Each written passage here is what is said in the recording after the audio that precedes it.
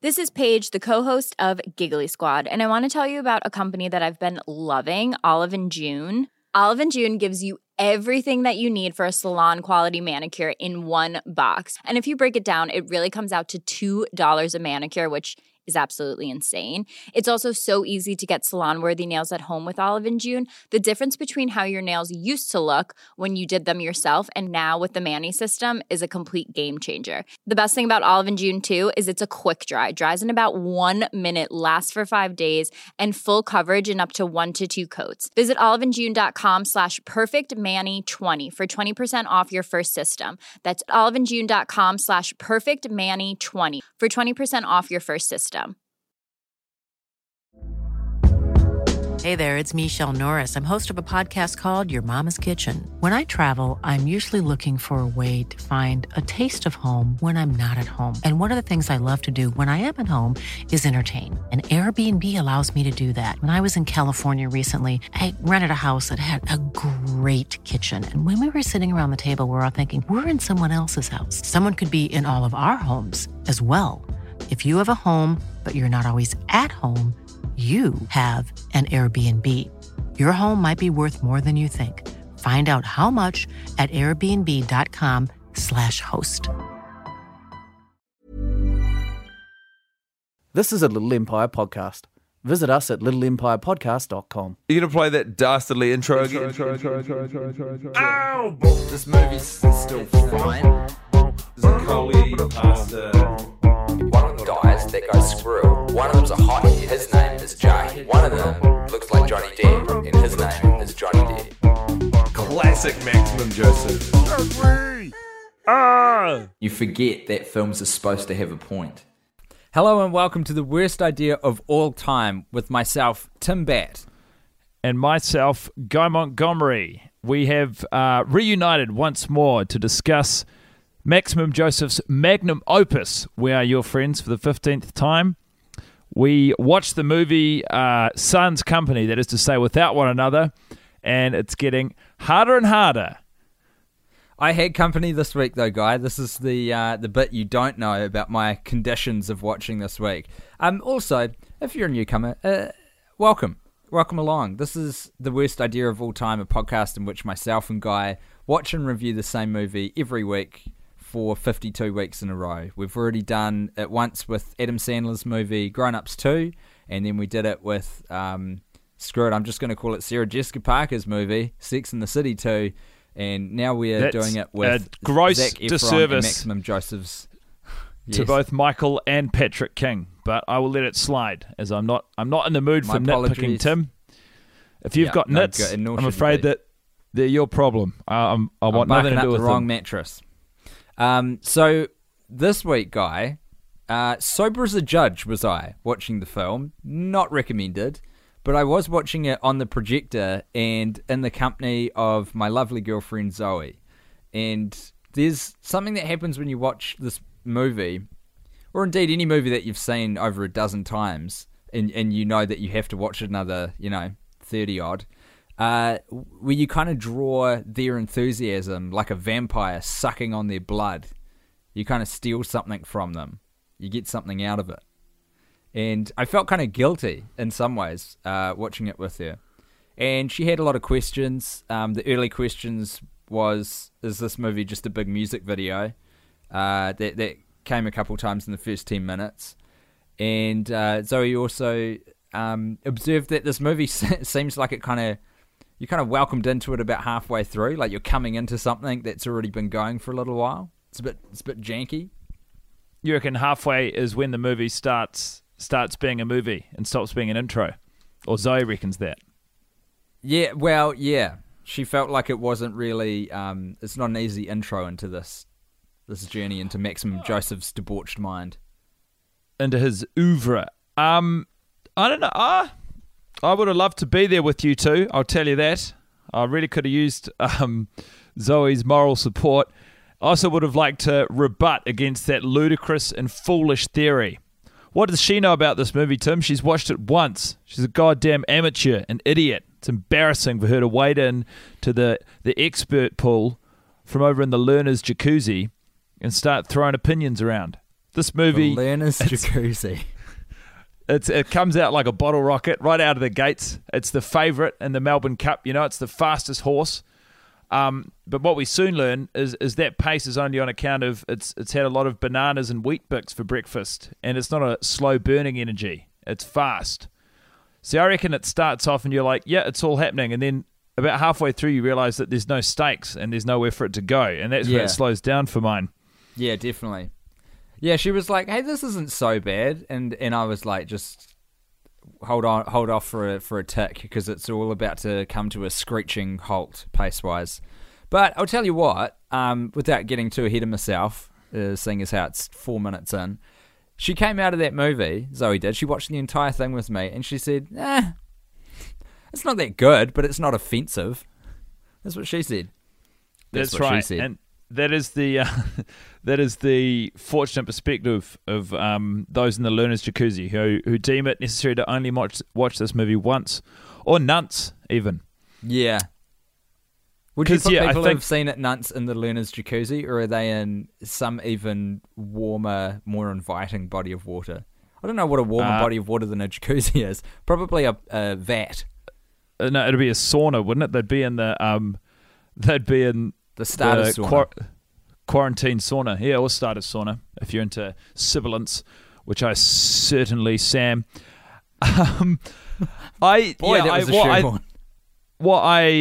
What I miss, I guess, having Zoe there or someone there means that, you're reminded of what the stakes supposedly are meant to be. You're reminded of when Squirrel dies. It's quite shocking. And it was for her too. That was a big moment. Well, yeah, because they haven't earned the right to kill any of their characters. It's a very shocking moment. But now I just don't care. I'm like, yeah, of course Squirrel dies. Squirrel dies every week. It's boring. It's predictable. Squirrel is always dying. It's the same thing with, did they get it with the bait and switch, where they're like, come over, big fight, and Zaccoli goes over to James Reed's house and he's like, oh, I'm about to get told off. And then James Reed's like, let's watch some wrestling.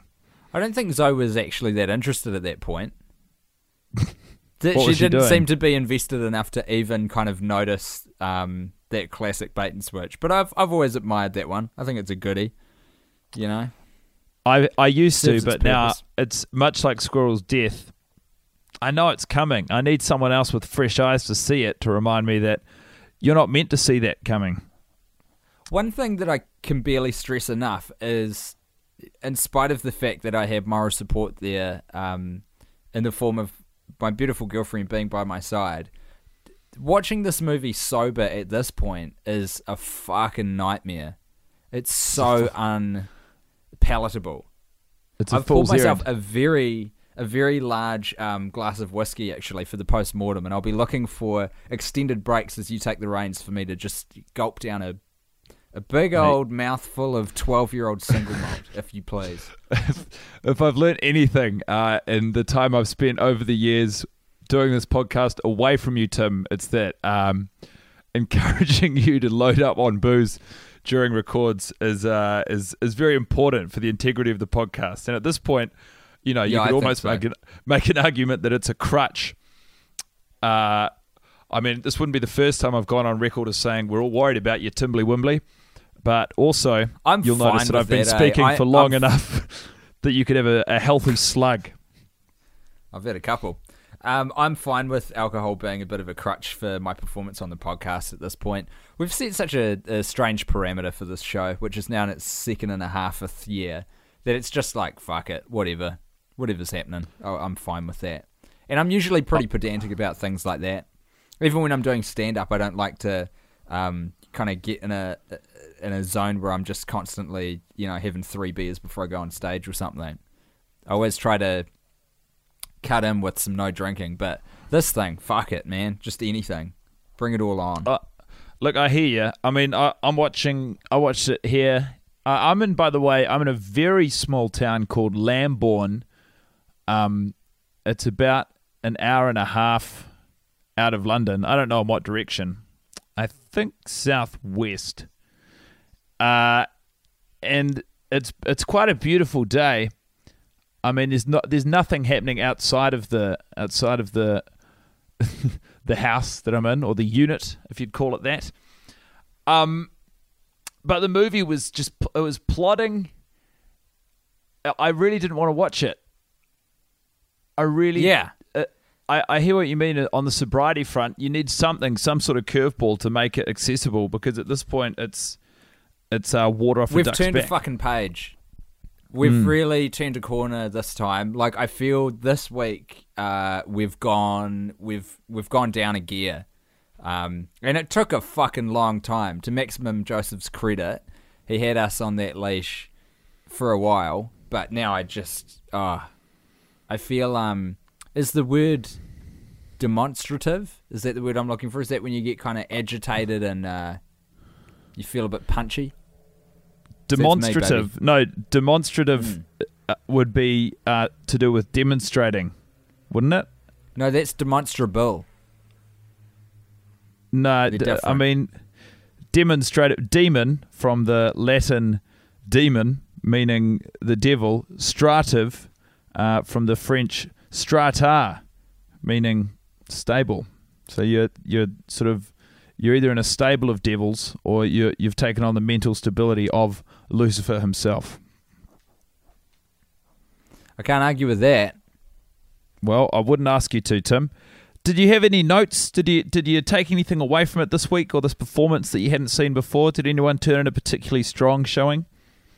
I think watching it on a projector is not a bad way to go, just to mix it up a little bit. I was really seeing those pixels blasted up to hitherto for unforeseen size, which was interesting.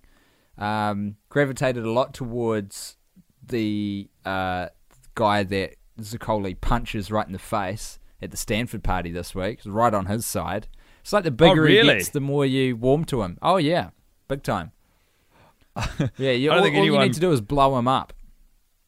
I don't think anyone comes out of that scene looking too cool, but I guess it's nice, isn't it? It's nice to take different sides on different weeks. What made his performance more sympathetic? Was it just pure size? I think he made a real effort to try and get on board with whatever Somali's profession was. He said he likes music, which is a bold call, just for something to say out loud, really, you know? Not a lot of people would say those words out of their face hole. Yeah. It would be embarrassing. I mean, the assumption is that we all like music. Would you say, Tim, I mean, so you thought he played a sincere and sympathetic role in conversation with Somali? Comparatively, yeah, definitely. He's just got such a punchable face, but once you get past that a little bit, I guess he's still a piece of shit. Fuck, I don't know, man. Do you take pity? Nah, don't try and fuck this. I don't want you to fuck this movie, man. Railroad a legitimate question with your fury, your righteous fury. Do you generally, after taking sympathy with this character this week, feel bad for people whose face you might describe as punchable? No one chooses the shape of their face. No, but I've definitely got a thing, and I think most people have this in them, where you physically alter how you look at someone. Like, their attractiveness changes over time, and this is gender neutral, based on the information you know about the person. So if you meet someone who's very attractive and then you get to know them and they turn out to be a real piece of shit, increasingly so over time as you get more information about them, I think, for me at least, they physically get less good looking. They get uglier when I have that intel. And conversely, someone who might be quite average looking will grow more beautiful before my eyes as I learn good things about them. And so you're saying that you can overcome someone having a specifically punchable face as you learn information about their personality. And hey, maybe they're a lovely person. Maybe they've spent their entire life trying to remedy the unfortunate situation that is their face. Yeah, and I mean, to be fair, this guy's not a sterling example of that, because he is talking about one of his fellow party guests' tits and how she failed out of school, which is one of those things in the movie that they keep repeating as a turn of phrase as if it's real, and it isn't. Like how they keep using the word spin for DJ, like the verb is always spin. Do you spin here regularly? Yeah. Where in the world have they really needed a bloody DJ thesaurus to find anything that wasn't the word spin. I mean, the more they say it, the more it loses DJ. meaning. It's like, do you know sometimes when you look up a word in the dictionary and you're combing through the letter, so say in this instance it's the word spin, and you're combing through all of the S words to get to SP where it says spin, and suddenly all of the S's look to me to be backwards. Or this could be unique to me. I've never really said it out loud before. How often are you thumbing through the dictionary? Not as often as you'd think. I mean, very rarely. I couldn't actually tell you the last time I picked up the physical artifact and had a look through. But this is something you remember from your time with dictionaries. Yeah, I remember it vividly. I'd always, if I'd be looking through one letter long enough, I'd always think that the letter was playing tricks on me and sort of flip-flopping. Oh, boy. What a strange childhood you must have had, Monty. I mean, I spent more time away from dictionaries. Losing your them, stomach was the feeling of having a vagina. And now I learn about your predilection toward thinking that dictionaries were playing tricks on you. As if they would take the time.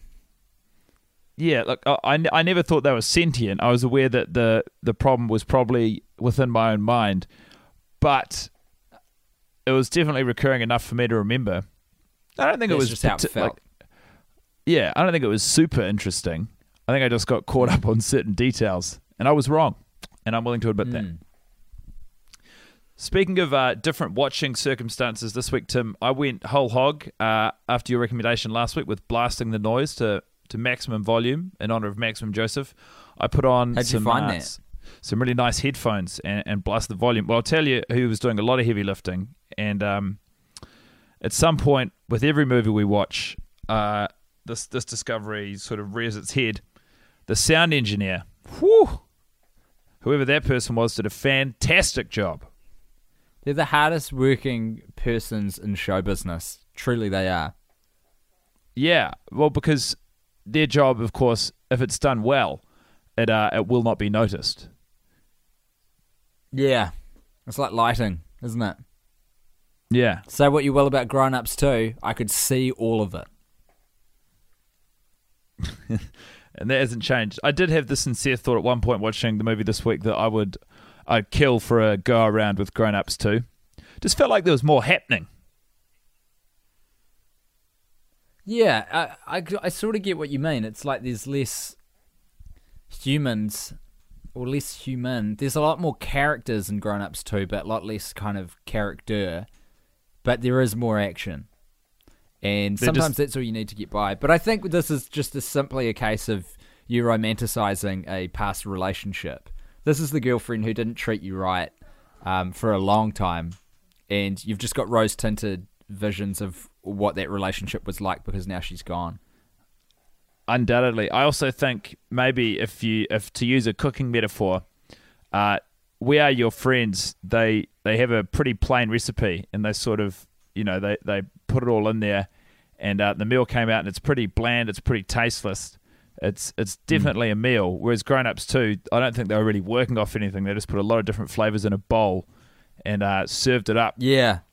And accordingly, they never cooked it, Yeah, there's a lot more to pick apart. I mean, there's a lot more different tastes that you have to figure out and work through. Tell you what I did do before watching the film, just as I was burning some time waiting for our pre-agreed on start time to come around, is I watched the first 10 minutes with Zoe of XOXO, which was the Netflix film, which I think's only just been released, which is kind of like just a rip-off of We Are Your Friends. Yeah. And here's my take on the first 10 minutes at least, because that's all I've seen of it. It looks like a better executed version of what we're watching, but very Disneyfied, whatever the verb would be. It's like very saturated, and they seem to be a younger cast, and there's no cussing, no effing or jeffing in the first 10 minutes that I could remember. And I look forward to watching it with you, Guy, at some stage, because I think that's necessary. I don't think it would be any better or worse than We Are Your Friends. I just think it'd be different. Yeah, but different is better, always. This is the nature of the beast. You're even willing to go back to Grown Ups too, a movie that you know is terrible simply because we've had a stand-down period of a year and a half since we last saw it. That's the bare difference that's needed to be better than what we're currently doing. There's a beautiful irony, well, not irony, but it's very disappointing to hear you say that different is better, with the knowledge that the entire premise of this podcast is that not different and isn't that the point? Is interesting. And isn't that what it all boils down to, Guy Montgomery? This is not us doing what's right, it's us doing what's wrong, and that's what's right about. I'm just fucking fed up this week, eh? I've really had it. There's nothing more in this movie for it to give to either of us, and I'm pissed off. I'm mad about it. I'll slow you down. I'll slow down that anger. I spotted a few odds and ends this week which tickled my fancy and took my interest. Just for those of you listening at home, you'll probably hear the unmistakable sound of a kettle on the boil. The reason I'm in Lambourne is I'm visiting my older sister Alice, who is she's actually at a jockey treatment facility called Oaksey House, which is where they for people who ride horses, specifically jockeys originally. They get quite unique horse-related injuries that only a horse could inflict upon a person. And my sister has befallen one of these injuries. Quite a severe injury. She's now upset with me for not doing her injury justice. The reason she's here, she's walking around the kitchen in slow motion, making a cup of tea with one crutch. She's meant to be walking on two crutches. And before I tell you this, I'll also let you know that she's slated to make a full recovery, so you needn't worry about her. But she fell off a horse were you riding a cross-country, Al? Yeah. She fell off a horse. Can you imagine this? She broke not one, but both of her collarbones, 5 ribs, shattered her pelvis, and snapped or broke in half, similar to a snap, her femur. She's more metal than bone, Tim. And she punctured a lung. And so Good God. I'm sort of here. Yeah, I know. I'm here taking some time out to hang out with her. We've had a lovely time. We started watching Stranger Things together. But it's a very small facility. It's built for one. And so if you hear the rumblings of another person in the room, that's what's going on here. And that's why it's such a small town. What do you think of Lambourne now? It's small. It's small, she says. But she doesn't mind that because she can't really get round. Yeah. Anyway, no, so I'm if you hear I'm getting that. If you hear a rustling and a wrestling in the background, you needn't worry. It's just my dear older sister fixing herself a cup of tea. It's actually my job to make the teas and the food, but because I'm recording the podcast, she's doing what is basically a 1-minute job in about 10. How many lives need this podcast negatively affect? Now back to the matter at hand. So I understand you're upset, Tim, as well you should be. Now it feels like you're comparing my anger with Alice's horse injuries, which look, I'll just say for the audience that I have had the run through previously and was just shocked to hear the extent of them, and am so delighted to hear that she's making a full recovery, and that is. The reason why I may not be flipping out about that is it's not new knowledge for old Timbo, but God, I think I speak on behalf of every listener out there when I say we wish Alice a super speedy recovery, because that's fucked up, man. That's a lot of real messy injuries. That's a lot of pain. I will relay your well wishes as well, Tim. And please do it again. Yeah. For you to measure your anger against Alice's injuries, I mean, it's unnecessary.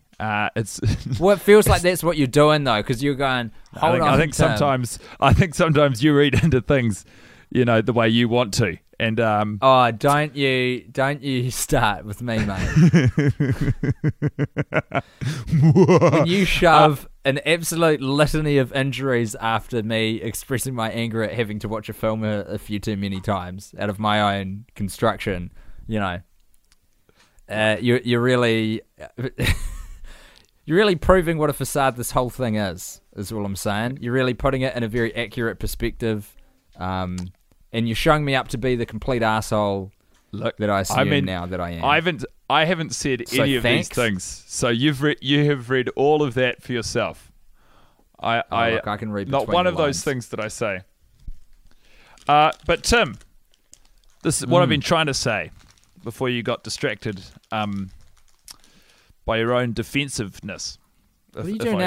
Are you opening a packet of biscuits onto the microphone? Not onto the microphone, but near the microphone. Look, your boy needs sustenance.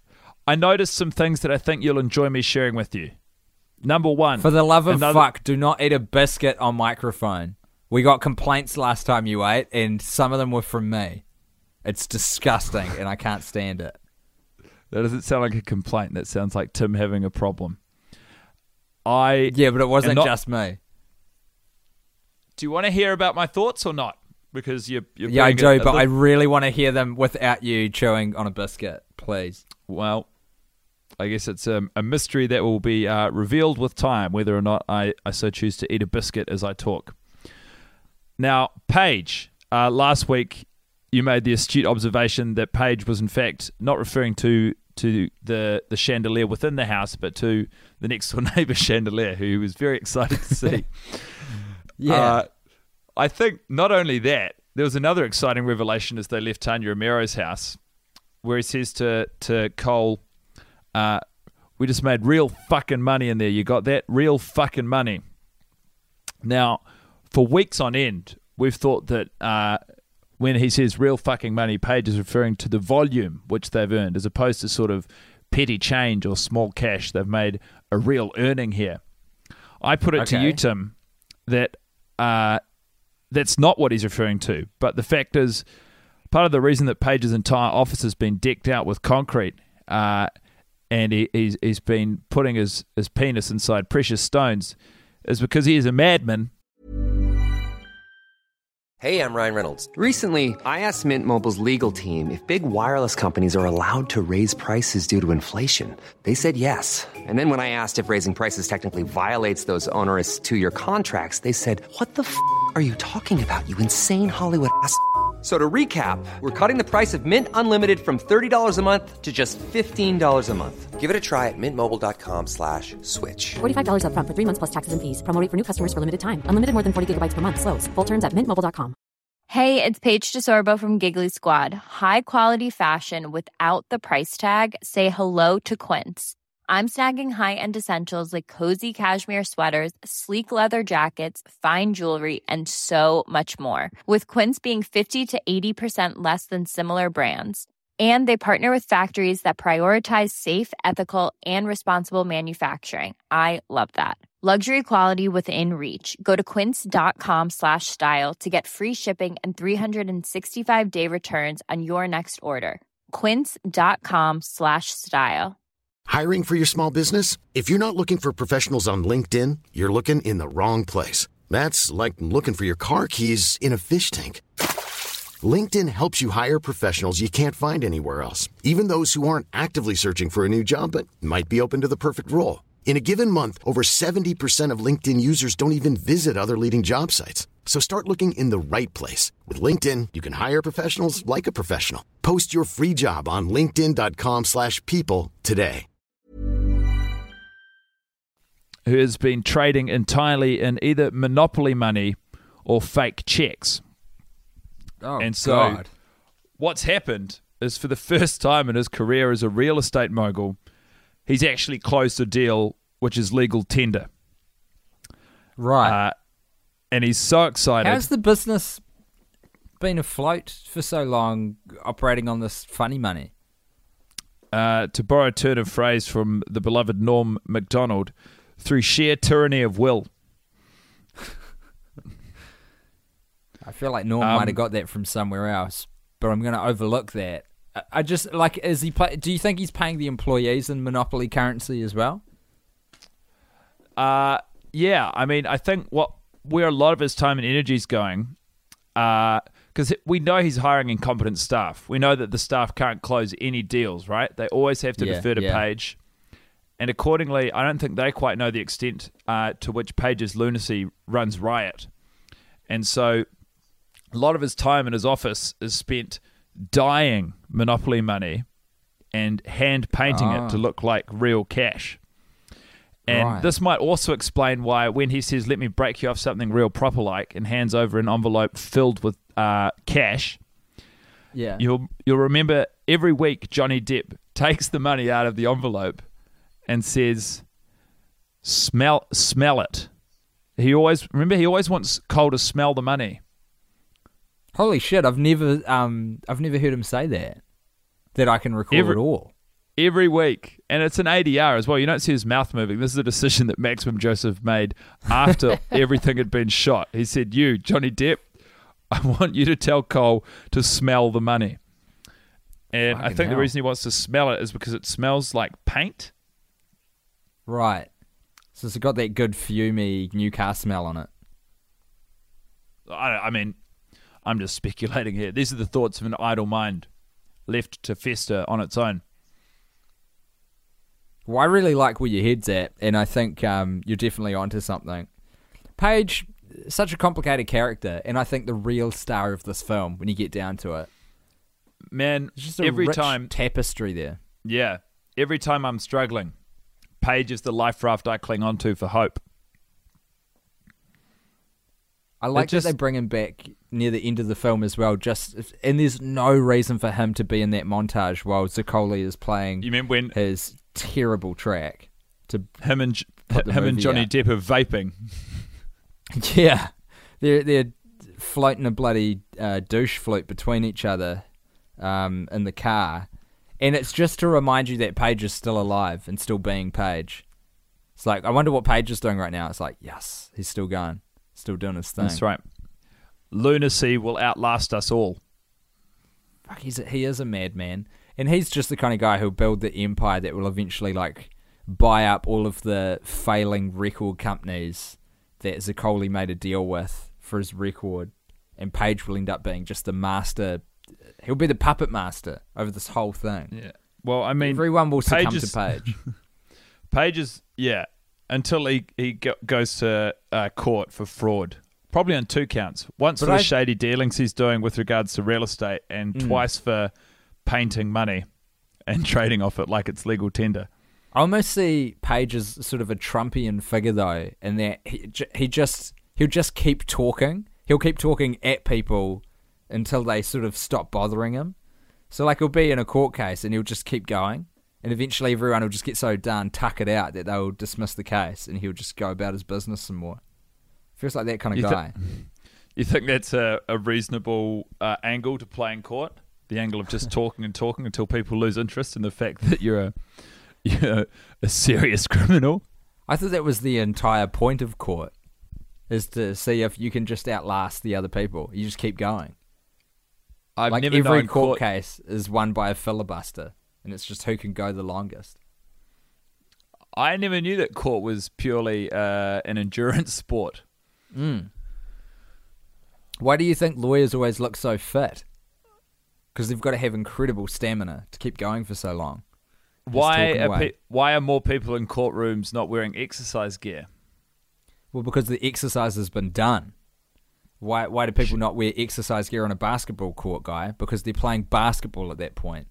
You wear the exercise gear when you exercise. They're wearing sports gear.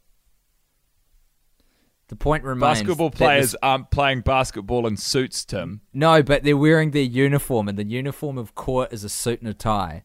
You wear your training gear to build up that endurance and that stamina, and then you get to the sport of talking at a judge until you can't talk no more. And whoever gets to do that the longest, they win the case. That is my understanding of the legal system. And the loser... Even if the person who can't talk for as long as the plaintiff immediately becomes the criminal. Yes, exactly. They get found guilty. Someone is found guilty in every court case. That's a little known fact about the justice system. Because if a crime's been committed, or even just alleged, someone has to be guilty, right? We can't get a room full of people in a court and not have some sort of consequence. No, it'd be a waste. Real wasted. Sorry, I just drank a lot of that whiskey all at once, and I am drinking it straight, so every now and then it catches me a little off guard. You needn't worry about that, my friend. That's a spring in my step. Well, I'm glad that we've sort of at least got to hammer into the legal system. Can I tell you something, though, Guy? I've got to say, watching the post-coital hotel room service breakfast, which you offered up many weeks ago, was an improv that Zac Efron and Emily Ratajkowski just dived into. The more I watch that scene, the more hand on heart I am convinced that you were right about that. Like there was absolutely no script for that scene. In fact, that moment probably wasn't in the shooting script. That is them just ad-libbing, flying off the handle. There's no doubt. It can't have been in the script because no script editor, no one anywhere in the world would look at that dialogue on the page and say, yep. Yeah. It's crazy. And it's like they revert. It's a weird moment because it's like Emily Ratajkowski stops acting in that scene for a brief moment. There's two moments in this movie where I feel like we really see her rather than her playing a character. Like she just sort of, takes a little brief respite from acting while the cameras are rolling. It's that bit. That bit I really feel like we're dealing with Emily and not Somali.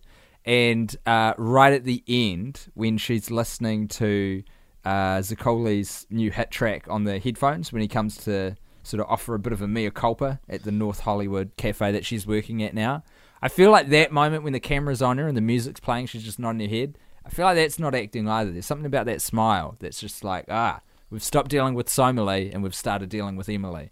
And I don't hate it. I don't hate it at all. But it's just an interesting little quirk of the movie that an actor would decide to stop acting for a bit. Well, I think because they don't exactly give her a meaty character in the form of Sophie, do they?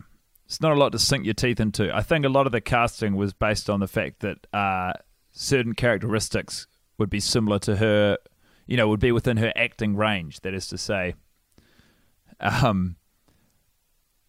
it's not like Sophie is the most developed of all the characters in the film. She's pretty much there to drive a wedge between James Reed from The Fearless and Zaccoli, would you not say? It's a comparative game that you're playing, Guy, and compared to the other characters, I think she's about on par. But I think what you're dancing around is that she probably got hired for her physical attractiveness. Is that what you're trying to communicate? I wouldn't say that didn't enter the equation. Yeah, Zoe did scream out the word titties a couple of times for certain gratuitous shots, to which I had to say, you ain't seen nothing yet, babe. Wait for this one. When they hit into the slow motion dance scene at the party. I always mentally chalked that particular close up to the fact that they sort of use that X-ray effect to show the beating heart, but they don't even do that. They do the X-ray effect on that guy in the Ibiza singlet, and that is the beauty of Maximum Joseph, that he had the forethought to insulate himself from cries of being a creep, basically, or just being a dirty old man, just because she's really young. Emily Ratajkowski, who plays Somali, is like in her very early 20s when this was shot, and he managed to make the editing decision to show that sort of good-looking, like Cuban-looking dude who's in the cool hat and the shades to show his chest first. And then it's like, see, we're showing everybody's chest. This is fine. This is just what we're doing with this bit of the movie. I hate that bit of the movie.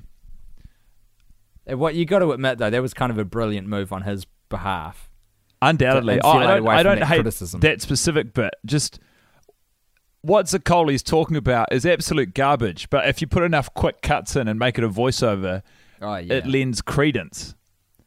It's like, okay, rocking a party, step one. So it's the DJ's job to get the crowd out of their heads and into their bodies. Firstly, put a sock in it, mate. How condescending is that to the personal assistant and booker of one of the world's biggest DJs, James Reed from The Feelers? She knows what rocking a party's about. I know saying she's working as the audience surrogate and she's, just serving as a vehicle so that Zaccoli can tell us how to rock a party. But find a different way to do it, mate. Because I don't appreciate how you're treating her, her professional nous.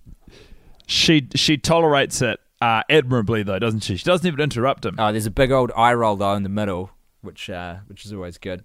when he's referring to... Yeah, but I always interpret that eye roll as sort of like, oh, there's a connection between us. Do you think it's like, oh, would you fucking stop? Oh, it's sort of both. It's a little bit, oh, you. It's one of those, you know. Oh, boys. It's one of those eye rolls. And she, like, by the end of it, she doesn't even stop, because the last thing he says is, once you've gotten your crowd there, you're controlling their entire circulatory system. I don't think so, Zac Efron. Yeah, I know, He really I don't think that if you play a song at 128 beats per minute, you have total control of another person's body. And there's a lot of imagery of cartoon ovaries during that bit as well. So it's like they're not shying away from the biological implications of this power that he thinks he's given himself. You can't just find a song that's 128 BPM, put it on, and suddenly you're in control of a room's heartbeat. Do you know what's 128 BPM? The fucking march. That is a standard marching beat. I can't just put on some marching music and suddenly everyone's, you know... And head down to City Hall. Yeah, exactly. Wow. Maybe I could, actually. But I couldn't kill them. I couldn't start at 128, have them in the palm of my hand, and then suddenly, you know, chuck on some... I don't know, what would you even put on? Some dubstep or something. Freak them out. Give them all strokes. Nah, you wouldn't... You wouldn't put on dubstep, would you? Because dubstep is actually 148 beats per minute, cut it to half speed. It ends up being about 70 beats per minute. That's also in the same montage. Oh, sorry, it's in a prior montage, everyone. That's what Guy's talking about. I understand music. The other thing is, I'll just say this about that bit that you're talking about as well, that montage. I still haven't stopped enjoying them throwing house music under the bus so dramatically in that sequence. It's so funny. Starts with reggae music. Reggae music's slow. It's 60 beats per minute. Dubstep is quite fast, 140, but it's actually cut at half speed, so it's more like 70 beats per minute. And then does it just go to house after that? It's like, and then it's house is 110 BPM, and it's just got a bunch of like mid-2000s fuckwits. Right in the foreground is this white girl with black dreads, which is always a little bit of a red flag, and they all just look like they're having a terrible time. It's the middle of the day and they're at a music festival, and the worst, shittiest, like most derivative cafe Casio tone house music is just playing underneath it. And even the hardcore music, which is the one he's supposed to be making fun of because he says, I don't know how people dance to that. Even that, by comparison to the house track that they've picked, sounds fucking dynamic and awesome. Like at least the hardcore music, you're like, this has got a bit of something to it.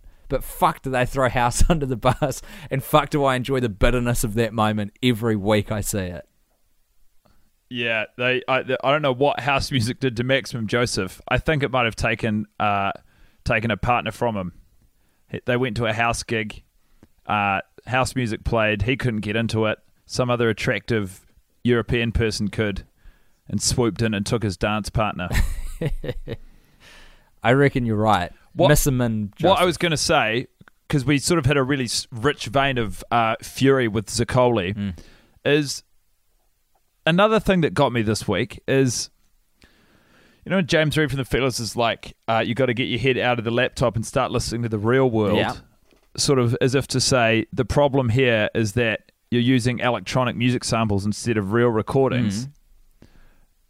That's not the problem. The problem is that the music he's making is hot garbage. Yeah, it's bad music. The issue isn't the means with which he's using to make it. It's not that he's not playing real drums and downloading them from the internet or making them on GarageBand. It's that he's got no ear. You're not wrong. You're 100% correct, and this is exemplified by the terrible track that the movie ends with. Yeah. It's a bad time, and it's clearly not a character choice, because obviously with a movie like this, everything is riding on that big track that he's been wanking on about the whole film. Although, to be fair, like not enough to actually give it a good dramatic through line. But he's wanked on about it at the start and maybe once in the middle, and then we're reminded that it exists in the end as well. And the track is fucking terrible. And I came to the conclusion tonight, after watching it again for the, 15th time I think we're up to, that... oh, yeah.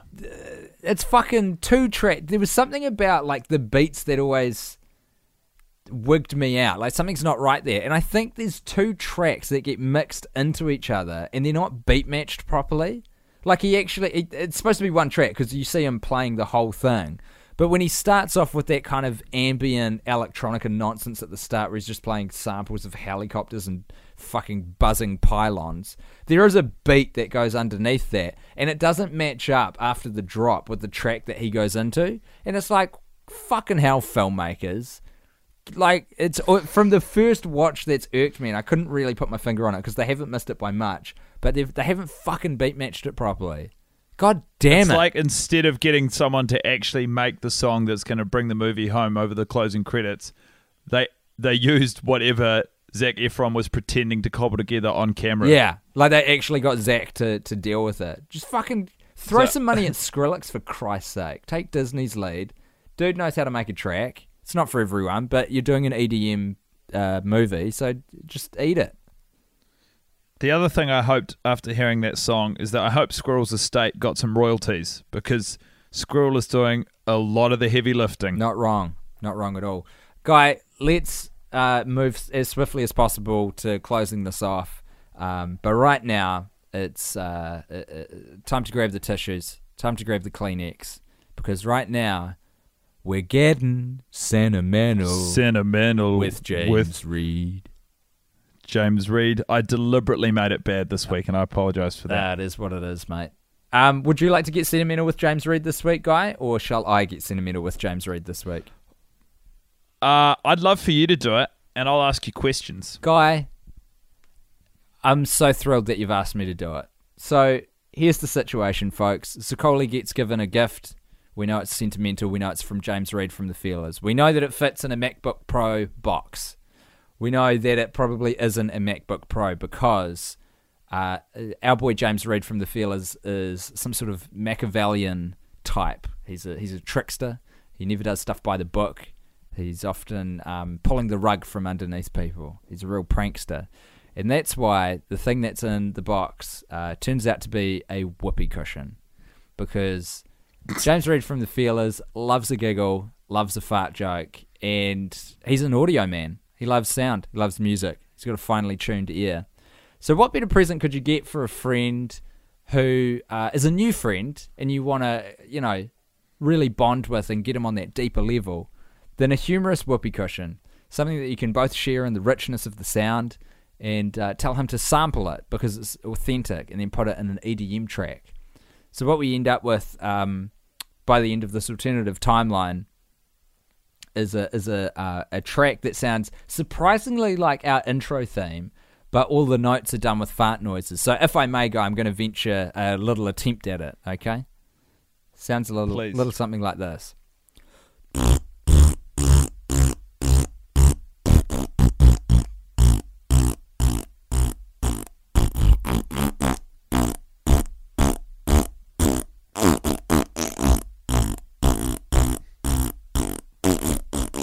Because we are your friends. And that's why you buy a pop shield for your microphone, folks. Hey, that was pretty impressive, Tim. Thanks, Guy. I like that he got him a whoopee cushion, and I also like it's a sort of a double prank. The first prank is that it's in a MacBook Pro box. You can only imagine the disappointment smeared across Zicoli's shit-eating face when he opens up what he thinks is a brand new computer worth about $2,000 American and takes out a whoopee cushion with a street value of about $3.99. That's a huge fall, eh? A massive decline in value. Yeah. And secondly, obviously, a whoopee cushion is a prank is a prankster's delight. I mean, is there a prank older than the whoopee cushion? Not in my books, mate. Because I think it's probably the original patented prank. There's no other device that's more rudimentary or old that probably holds a patent. I don't know if it holds a patent, but it probably should. There's a specific design involved. Have you ever called a fart a whoopee? Not ever. Where's that coming from? That begs the question. I like you, Guy. You got your thinking cap on. Next order of business before we depart. Yeah, it's all business right now. You're so professional. I love it. The shining light. Oh, yeah. I thought you'd never ask. I've got you, my comrade. I've absolutely got you. Hit it up. And this week, I made reference to it earlier. the sound engineer. Now, it would be very simple for me to say this is the shining light of the whole film, was the hard work done in the sound booth. But specifically, what really grabbed me and made me think about it was after the cash handover, when they're overlooking the valley after their night at social, just before they get ripped off, or after they get ripped off actually, Jarhead opens his envelope with $200 cash, not nearly as much as they expected to earn, and he says, I'm going to murder that cheese stick motherfucker, and throws a rock over the vista. Yeah. And after he says, motherfucker, there's a very faint echo that repeats maybe 3 or 4 times. And if you hadn't been wearing headphones, I don't think you'd get to hear it. I definitely But I didn't. was this week. Far out. And I heard it, and I respected it. Good shit. That's an excellent shining light. My shining light, as I mentioned earlier, was the guy who gets punched. I thought he turned in a genuinely good performance this week. And I saw something in him that I haven't seen before. So there he is. And finally, no but. Improv. Indeed. Did you see any prov this week? Saw a lot of prov, actually. The predominant bit of prov I saw was in the quick cuts that form the montage at the beginning, which is consistently my most hated bit of the film, which is really saying something at this point, where there's like a drug deal that goes down in between a chain link fence, and they look at the camera for like the only bit in the film where they decide to do that. And at one point, Johnny Depp passes some drugs through a fence and then looks at the camera and goes, shh. All of that shit that's improv. That's actually just improv for the camera, and it's all garbage. It's all fucking terrible. Yeah, that was Maximum Joseph just on the roll being like, hey, everyone, just do what you want. Turns out we're not doing this on film like I thought. We're doing it on hard drives, and we've got a fucking buttload of space left. So what do you guys want to do? Let's muck around, shall we? And the crew were like, Jesus Christ, this really is your first feature film, isn't it, Maximum? We're going to be charging overtime for this, Maximum. It's after midnight. You're going to hear from the unions on this. I don't care what the unions say. I want to film my movie the way I want to film my movie. I agree. I think it was just have some fun with it. And his logic was, if we cut it down fast enough and put a loud enough song over the top, no one will notice that this is not so good. But this just in, Maximum Joseph. Some of us are watching the movie every week. So, bam, roasted you. Take that, Maximum. All right, Guy. I feel like thus concludes the 15th watch of We Are Your Friends. Sorry that I feel like I would have apologized for this episode. I feel mad, and I feel sad, and I feel bad, and I don't feel rad. And you don't need to apologize, Tim. I'd describe it as workmanlike. Yeah, I feel like a real journeyman at this point. It's fucked up, man. Don't like this film. Don't like it at all. And I feel like I'm a bit nervous because I feel like this might be the new tenor, you know? What's a tenor? Like the tone, the mood. Oh, nah, bro. We'll be back together in no time. All right. Well, fare thee well, Guy Montgomery. Until next time. Sayonara. Don't bro me if you don't know me. You gonna play that dastardly intro again? Ow! This movie's still fine. Zicoli, pasta. One of them dies, that goes screw. One of them's a hottie, his name is Jay. One of them looks like Johnny Depp, and his name is Johnny Depp. Classic Maximum Joseph. You forget that films are supposed to have a point. Thanks for listening to this podcast. If you're thirsty for another, why not try 2.5 Count? Ladies and gentlemen, welcome along. It's another new episode of 2.5 Count, New Zealand's only wrestling podcast. Unverified. Yeah, I assumed Nikki would come back and Becky would feud with Nikki, but it doesn't look like that's going to happen. I don't think that the flip is necessarily lazy. I'm going to give them the benefit of the doubt on this one. I refuse to. I know you do, and I think you're silly too because you're hindering your own enjoyment of the product. No, I'm not. I think it's too. Quick of a thing. I agree with Reese. You're wrong. 2 against 1. Hey, by the way, guys, I'm a certified diver. Oh, and I have not had a congratulations at all from you two. Sorry, man. It's been a long week. We completely forgot about it.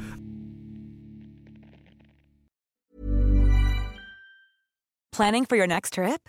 Elevate your travel style with Quince. Quince has all the jet-setting essentials you'll want for your next getaway, like European linen, premium luggage options, buttery soft Italian leather bags, and so much more. And is all priced at 50 to 80% less than similar brands. Plus, Quince only works with factories that use safe and ethical manufacturing practices. Pack your bags with high-quality essentials you'll be wearing for vacations to come with Quince. Go to quince.com/pack for free shipping and 365-day returns.